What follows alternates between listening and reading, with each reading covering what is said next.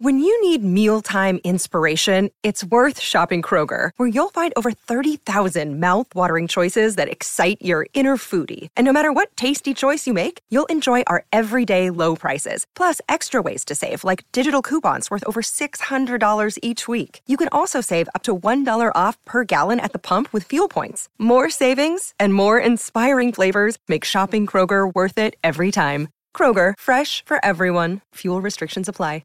Another day is here, and you're ready for it. What to wear? Check. Breakfast, lunch, and dinner? Check. Planning for what's next and how to save for it? That's where Bank of America can help. For your financial to-dos, Bank of America has experts ready to help get you closer to your goals. Get started at one of our local financial centers or 24/7 in our mobile banking app. Find a location near you at bankofamerica.com/talktous. What would you like the power to do? Mobile banking requires downloading the app and is only available for select devices. Message and data rates may apply. Bank of America N.A., member FDIC. Welcome to the Wolverine Confidential Podcast. I am Andrew Kahn. I'm Ryan Zook. And I'm Aaron McMahon. It is game week, as in the game, Michigan versus Ohio State. The Wolverines made sure that matchup is of utmost importance after taking care of Maryland this weekend. Did Michigan show it has what it takes to hang with the Buckeyes? And what happened to the Michigan men's basketball team in Vegas? That and more on Wolverine Confidential. All right, guys, good to be talking with you here on Monday morning. It's finally game week, Michigan-Ohio State football. We've mentioned it almost every football-related episode here really since August. At some point, we've touched on Ohio State, and now it's here. So we're going to get to it, I promise, quickly. But I think it's important that we touch on some of the games that already just happened, in other sports.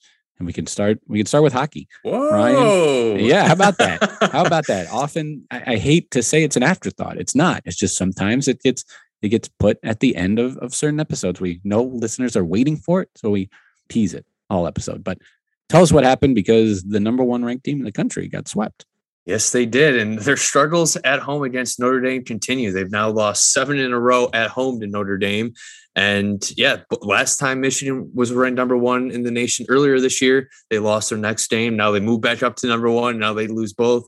And both games were in overtime. I was at Friday's game, and honestly, I was really impressed with Notre Dame, and it was a similar blueprint that Western Michigan followed earlier in the year, and just being really physical against Michigan's skilled guys, playing a disciplined system and forcing Michigan to dump the puck in and not being able to skate it in and use their skill. And I thought they really contained Michigan quite well. But the Wolverines still were able to take a 2-0 lead, and basically both goals were all Matty Beniers. Had a nice move on the first one to set up a goal, and then had a nice little power play goal to give them a 2-0 lead in the third period. And I'm like, all right, Michigan's in control here, 2-0 lead. And then Notre Dame goes down less than a minute later, scores. They tie it up later in the period, and a dumb penalty in overtime, hitting from behind, 5-minute major, leads to a 4-on-3 power play, and boom, right away, Notre Dame scores to get Friday night's victory. And Michigan had a 2-0 lead against Notre Dame again on Saturday and blew that too. So not great, but Notre Dame's a solid team. I mean, Jeff Jackson's been coaching forever, and they always have disciplined teams that stick to their system, and they kind of have Michigan's number on home ice. Michigan's done pretty well at Notre Dame, but when they play Notre Dame at home, it's been a struggle. This is hockey, though. Yes. I mean, a team's not going to run the table, stay number one all season. Probably there's going to be ups and downs, and yes, hope you're playing well at the right time. Yes. Right. Yeah. I mean, you want to win a Big Ten title, and you want a number one seed in the NCAA tournament. And that's definitely a possibility for Michigan this year. So no need to panic. I mean, it's going to be a long season. It's a young team. So there's going to be ups and downs. And I mean, they're close games. Overtime games, they could have gone either way. So, I mean, and it's tough to play against these teams that are older and bigger and more physical than Michigan. So the Wolverines are going to have to adjust. But, again, it's only November and during the long season. So no need to panic just yet. I'm just going to repeat what you just said about the basketball team. No need to panic. Going to be a long season. Young team. It's only November. It all applies to the Michigan men's basketball team, which lost 2 games this week. We'd already talked about the loss to Seton Hall on Tuesday at home. They then go out to Las Vegas. They beat UNLV Friday night, Saturday morning, however you want to describe it.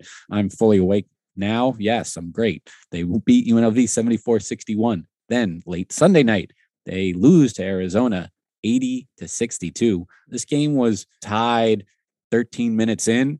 And from there, Arizona just, blew the doors off of Michigan. I mean, it was really difficult to watch at times, this Michigan team on both ends of the floor. The offense was just completely out of sync. Arizona, put pressure on them, made them kind of start their offense way farther away from the basket than they prefer.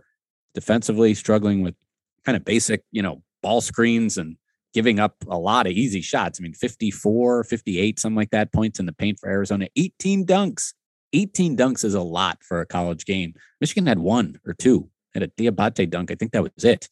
And they're not the most athletic team in the country, but still, it speaks to how easy things were for Arizona in this game. So, like Ryan said, it's early in the season. There's a lot to go and plenty for Michigan, to time for Michigan to get better. But there's some concerns because you have a couple of starters right now who just, aren't playing great. Devontae Jones, the point guard, fouls have been a problem with him. Kind of, I don't want to say his whole career it's been a problem, but he's been more aggressive in that area than Michigan is typically accustomed to under both John Beilein and Juwan Howard. And Michigan doesn't want to take away that defensive aggressiveness, but they got to curtail it to a certain extent because he's fouled out of 2 games. He sat for the last 8 minutes of the first half against Arizona after picking up a second foul. Yeah, he's been I feel like we've talked about this after every game so far. I mean, at what point do you how long is his leash still until sometimes that maybe something a change needs to be made in the starting lineup? Yeah, I mean, I don't know. Certainly, fewer minutes bringing him off the bench could help reduce his fouls, but maybe then he's even more aggressive when he comes in. But I don't know. I mean, your other options there are, Frankie Collins, a true freshman who had his ups and downs and kind of extended action last night as well. Kobe Buffkin, he's looked pretty good, but he's a freshman too, and he could play in the backcourt with Eli Brooks because Eli Brooks could play either spot back there. So there are other options, but I don't think Michigan's ready to make a change there in the starting lineup yet. Phil Martelli talked to us before the tournament started, and he said, utmost confidence in Jones, as the point guard going forward. I have to think Michigan, I mean, they knew what they were getting in Devontae Jones, right? His aggressiveness and the foul issues, and you would wonder that, they would try to curtail that before the season even starts. I mean, I'm sure they saw that to some degree in practice. And obviously, the officiating isn't the same, or judgments aren't the same, but you've got to work to curtail that, because if that continues to become a problem, you're not going to get that that reliability and that consistency from that position that requires. So it would certainly it's not an ideal situation, especially the deeper they get into Big Ten play and the games that really matter this season. It's interesting because last year with Mike Smith, graduate transfer point guard, they had to kind of do the opposite. They had to teach him to be way more aggressive on defense because he was a guy who needed to be on the floor for 40 minutes on Columbia, taking all the shots on offense. I mean, he somewhat admittedly, didn't always give max effort on defense, couldn't always do it, and could not get in foul trouble. So Devontae Jones is the opposite. They need to kind of coach him to be a little less aggressive potentially. But, that maybe means fewer steals and rebounds and things like that, which that's not ideal. So it's a tricky spot. He's a newcomer, though, still adjusting. Brandon Johns Jr., he's a senior. He started in the NCAA tournament last year for Michigan. He's just not looking super confident out there right now. You see him pass up open threes at times to just drive or post up. I mean, he's got a versatile game, but as Martelli said, that area near the paint, that's Hunter's world. That's his space. That's his real estate. Spacing is key, and he needs to understand that and kind of be more of a 3-and-D and rebounding kind of guy. More so than trying to create, off the dribble. So, and then you got Caleb Houston, the freshman, who looked great early in this first 2 games, and now in a major shooting slump, one of his last 15 from 3. A few bad misses yesterday as well that didn't hit the rim. So they got to get him right, and I think they will. And no better game to do it against than Wednesday night at home, night before Thanksgiving. Michigan should feast on Tarleton State. The Texans are only in their 2nd season of Division I, in case you've never heard of them. That's a good matchup for Michigan to try to get right. Won't do anything in the eyes of voters or whatever, and it can all be viewed as fool's gold, but much needed tune-up. What's the spread going to be for that game? I don't know. I haven't looked at what theirs have been for their previous games. They're 0-3 against Division I teams. Their only win is against a school called, or a team, or a group of guys called Paul Quinn. Maybe it was just one guy. I don't know. That's their win. Stanford, Kansas, and Wichita State. So other power teams they've played, then we can get a get a handle for, what the spread might be. Billy Gillispie, you might remember him, Texas A&M, Kentucky, had some off-court problems, but resurfaced Tarleton State. He's their coach. But yeah, this is it's a good tune-up for Michigan, given who's up next. North Carolina on the road, San Diego State, good San Diego State team coming to Chrysler. So yeah, and then a couple Big Ten games. So it's important that, they try to sort out these problems here, over not just this game, but really the next, not till December 1st will they play another team really capable of beating them. A lot of practice time to try to get right. Let's talk football. That's what people really want to know this week. How much do we want to talk about Michigan, Maryland? I think we want to talk about it in the context of what it means going forward, because that's what we talked about going into this game. Would Michigan show enough to inspire fans to think that they can hang with Ohio State? Because Aaron, you called Maryland a poor man's Ohio State after the performance we saw from Maryland and Ohio State on Saturday. Maybe poor is even too generous, but what do you think as far as how Michigan looked on Saturday? They did the job. I thought they played well on both sides of the ball. I mean, they got a lot of guys in. They scored a lot of points. They poured it on there in the second half. I thought they did a pretty good job defending, Talia Tagovailoa. Jim Harbaugh kind of acknowledged, going into the game that he was going to be difficult to stop or limit. He threw 33 times, but he was for less than 200 passing yards. So I thought from a defensive perspective, I thought they did a pretty good job. Now, obviously, C.J. Stroud and the Ohio State offense are a different beast. Everyone saw what they did against Michigan State on Saturday. Some could say it was a tune-up for the Michigan game, and maybe so. But I think I've said this in weeks past, but I feel like this Michigan team looks a little bit better, more equipped to handle Ohio State this year. I'm not ready to go out on a limb and say Michigan's going to win this game yet, because I need to see more and everything else. And this Ohio State offense is just, by far one of the best in the country. But Michigan defensively has made a lot of adjustments this year. I think they've improved in some areas. I still think there's some question marks in the secondary that I think are going to be ironed out, or we're going to find out early Saturday against Ohio State whether they're real or not. But I mean, Michigan's in a best case scenario right now. We keep talking about, the preseason projections and where this Michigan team was expected to be. They are leaps and bounds ahead of, I think, where almost everyone thought they would be. Maybe not Jim Harbaugh, but they're 10-1. They're arguably one of the better teams in the country. And if this is a year to beat Ohio State, I think this is it for Michigan. This isn't the same Ohio State team as in years past. They're still very explosive offensively. They can still score a lot of points. But I think this Michigan defense has changed enough to where they can slow Ohio State down. Now, whether they will or not, I don't know. But Saturday should be a little bit more competitive game, than I think we've seen in years past. I mean, at this point, getting one stop in the first half would be considered slowing them down with what they've been able to do the last couple of weeks. Absolutely. Now, Michigan in this game, 8 touchdowns, 3 passing, 3 running, a kickoff return, an interception return for a touchdown. That's something, and they make their only field goal of the game. So it was really an all-around effort. Block a punt, too. Block a punt. Yeah, I mean, it was just it was everything. It was truly all phases. A dominant effort. They didn't get after the quarterback as much as I guess they have in the past, and you would have liked. And I just feel like that's so critical to the Ohio State game. Yeah, and that's going to be the most important task for Michigan. And it's more difficult with a mobile quarterback. We've seen Michigan struggle a little bit in that regard, facing guys that can move. You saw, against Nebraska, Adrian Martinez was able to get outside the pocket and make plays. Even Rutgers early in the season, Michigan had trouble with at times. So Stroud will be an issue for Michigan. I think their success defensively is going to hinge on how much pressure they can get to the quarterback. If you go back a couple of years ago when Michigan, lost, handedly to Ohio State at home, one of the big reasons for it was they had trouble getting to the quarterback. And that's how Don Brown's defense lived or died, for better or worse, and that isn't so much the case this year. Michigan feels like they're better, I think, equipped in the secondary with more of a zone look. They're doing some different things with their linebackers.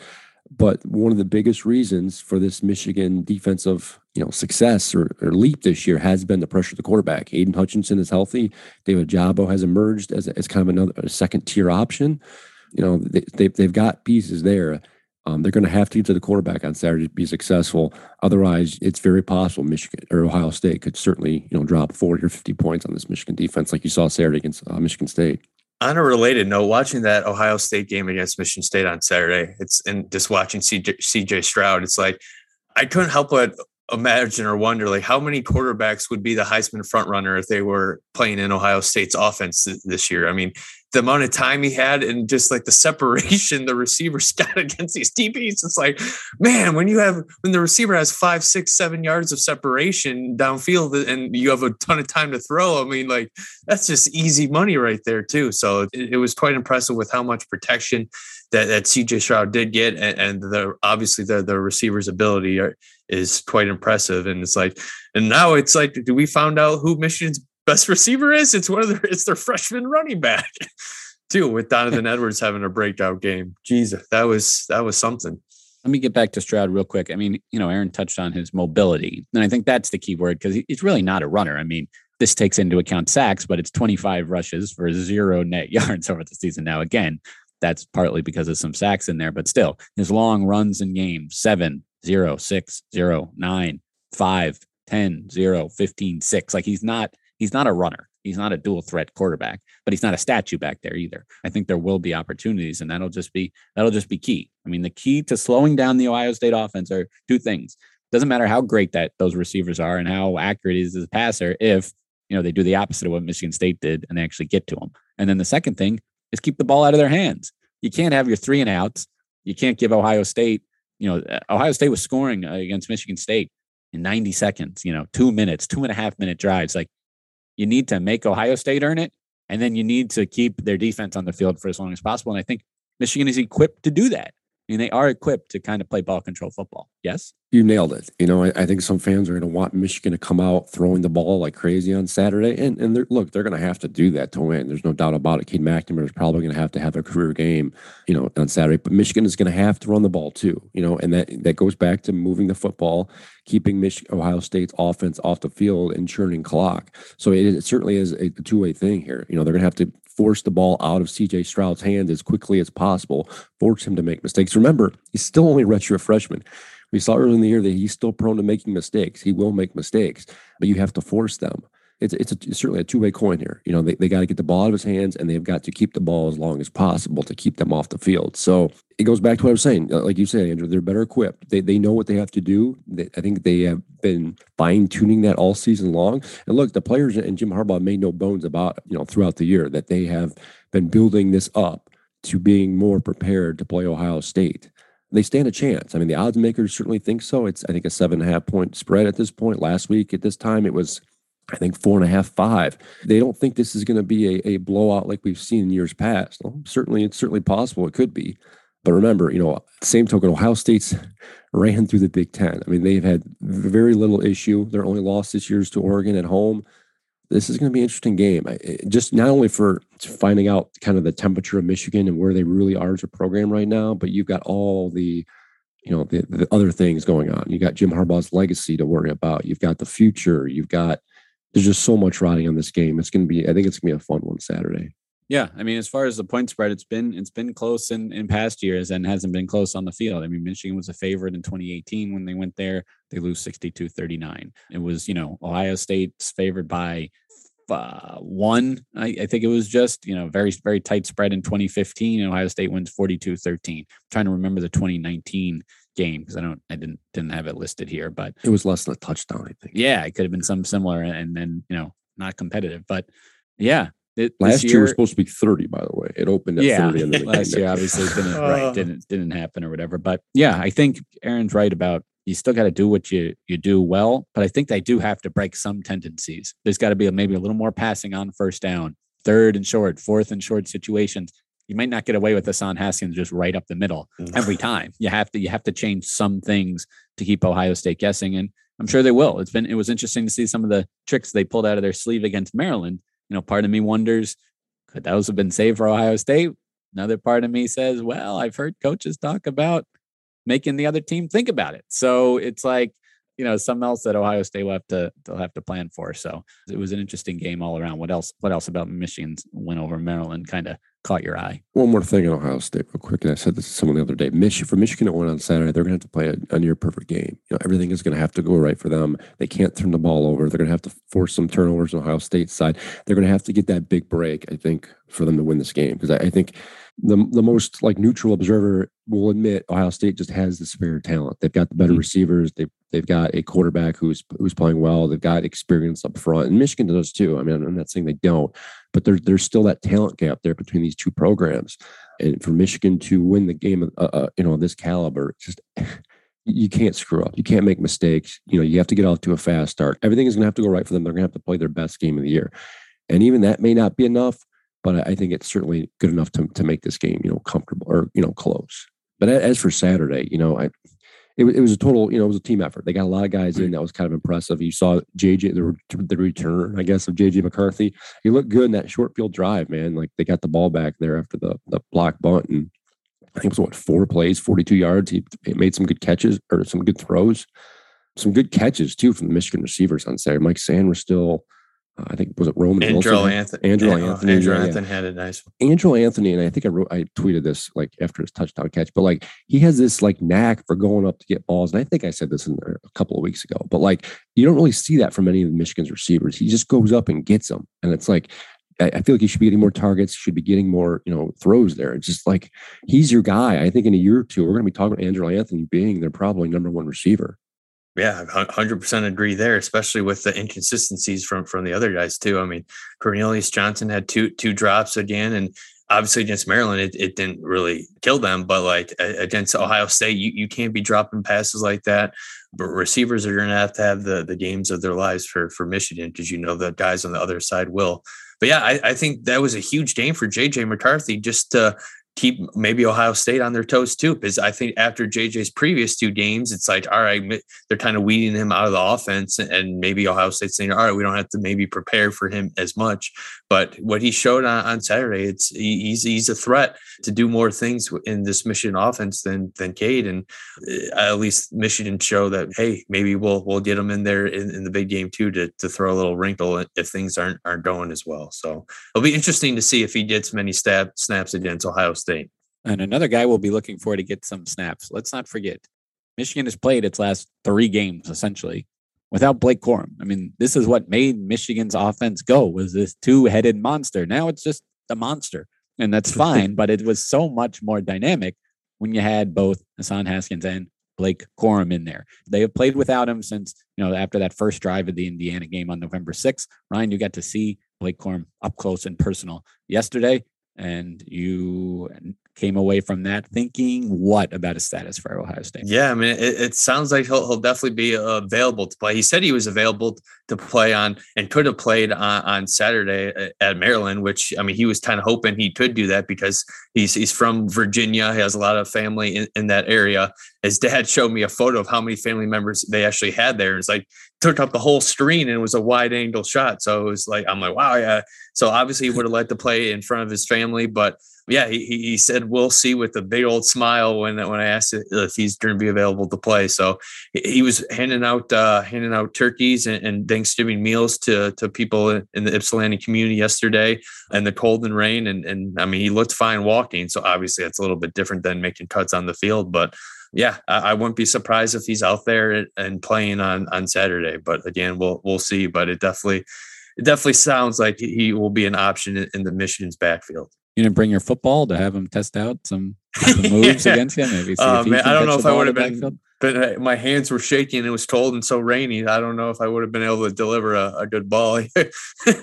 Two different Will C's. You get a Will C from Jim Harbaugh, and it's like you think he's going to say more, and he's just done and kind of giving you a 1,000-yard stare. But sounds like a much more playful, optimistic Will C from Corum.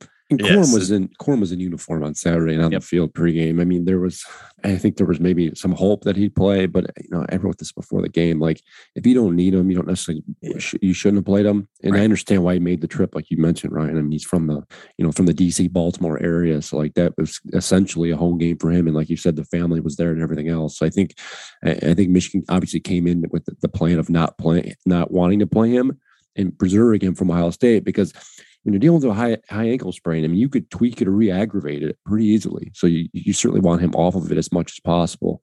And you want him, as healthy and as ready to go for Ohio State as you can be. Yeah, and it was good for Michigan too, to get Donovan Edwards in there and get some confidence for him, because he looked really, really good, especially catching the ball out of the backfield too. So kind of a win-win situation there for Michigan, and maybe they'll have all three at their disposal on Saturday. I was thinking about that. It's certainly possible. I mean, he's very similar in Corum, that he can become that dynamic play act, that option on the outside, catching passes, especially when the receivers aren't doing the job. You mentioned the drop balls and everything else on Saturday from some of the receivers. So when that's not working, it certainly would be wise to get the ball to Donovan Edwards. I mean, he had a heck of a game Saturday. It's funny, after the game, Donovan was asked about his recruiting when he was recruited to Michigan, and whether they ever mentioned the whole idea of throwing passes to him. And he was kind of had a blank stare, and he's like, no, that never came up. That was never thought of to be an option. So I think this idea of using him in the passing game, I think it's been fascinating.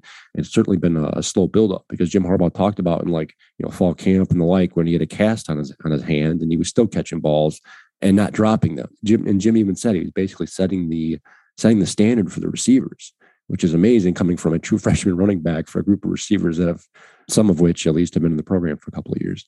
What I would do is, if I was Michigan, I would have two guys in the backfield out of shotgun, and then motion Donovan out into the slot, and then just give another option out there in the passing game too, and kind of keep the defense guessing, because he showed a lot. And just watching a couple of his West Bloomfield games last year though too, they used him as a receiver once in a while too, just to kind of throw different looks at defenses. So he's able to do it, and it worked on Saturday. So why not continue to throw some wrinkles at Ohio State? There was a lot of promising things offensively. You mentioned Edwards. You mentioned, Corum looking like he's ready to get back out there. Even little things. Andrell Anthony only had one catch, but it was an impressive one. Dalen Baldwin, 4 catches, his most since the Nebraska game, on October 9th. Schoonmaker had a touchdown. And it's all right, other guys are starting to come on, and, just more weapons potentially for Ohio State to worry about. It's not the cast of pass catchers that the Buckeyes have. No team in the country perhaps can match that. But, that's not who they're going to be going up against. The Michigan defense can worry about that. So there's reason to be a little more optimistic than you have been, at least the last few years. And this game, of course, is at Michigan Stadium, so that helps. At noon, and we'll have plenty more coverage of that. Is there anything else we wanted to add before I say a little something about our upcoming episodes? I mean, we'll get into it later in the week, but it should be a fun Saturday. ESPN sending game day. Fox is going to be there. Big game on Saturday. Hopefully the weather cooperates. I think it's supposed to be a little chilly, but that's fine. It is what it is, right? It's a big game. Doesn't matter. Yeah. So we'll have guests coming up this week. We won't share everything, but the bottom line is there will be some guests coming on the podcast, a better break down this rivalry and this matchup. We hope you will give it a listen, and stay tuned for continued coverage on mlive.com/Wolverines. Thanks for listening.